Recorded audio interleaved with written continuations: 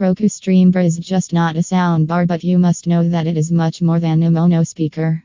In order to attach the streambar to the internet, you need to get a high-speed premium HDMI cable and your setup will be completed. If you don't use a high-quality HDMI cable, you may face Roku error code 20. Today in this article we are going to discuss the article in more detail and how to set up Roku streambar. For more details, call our experts +1 844 521 9090.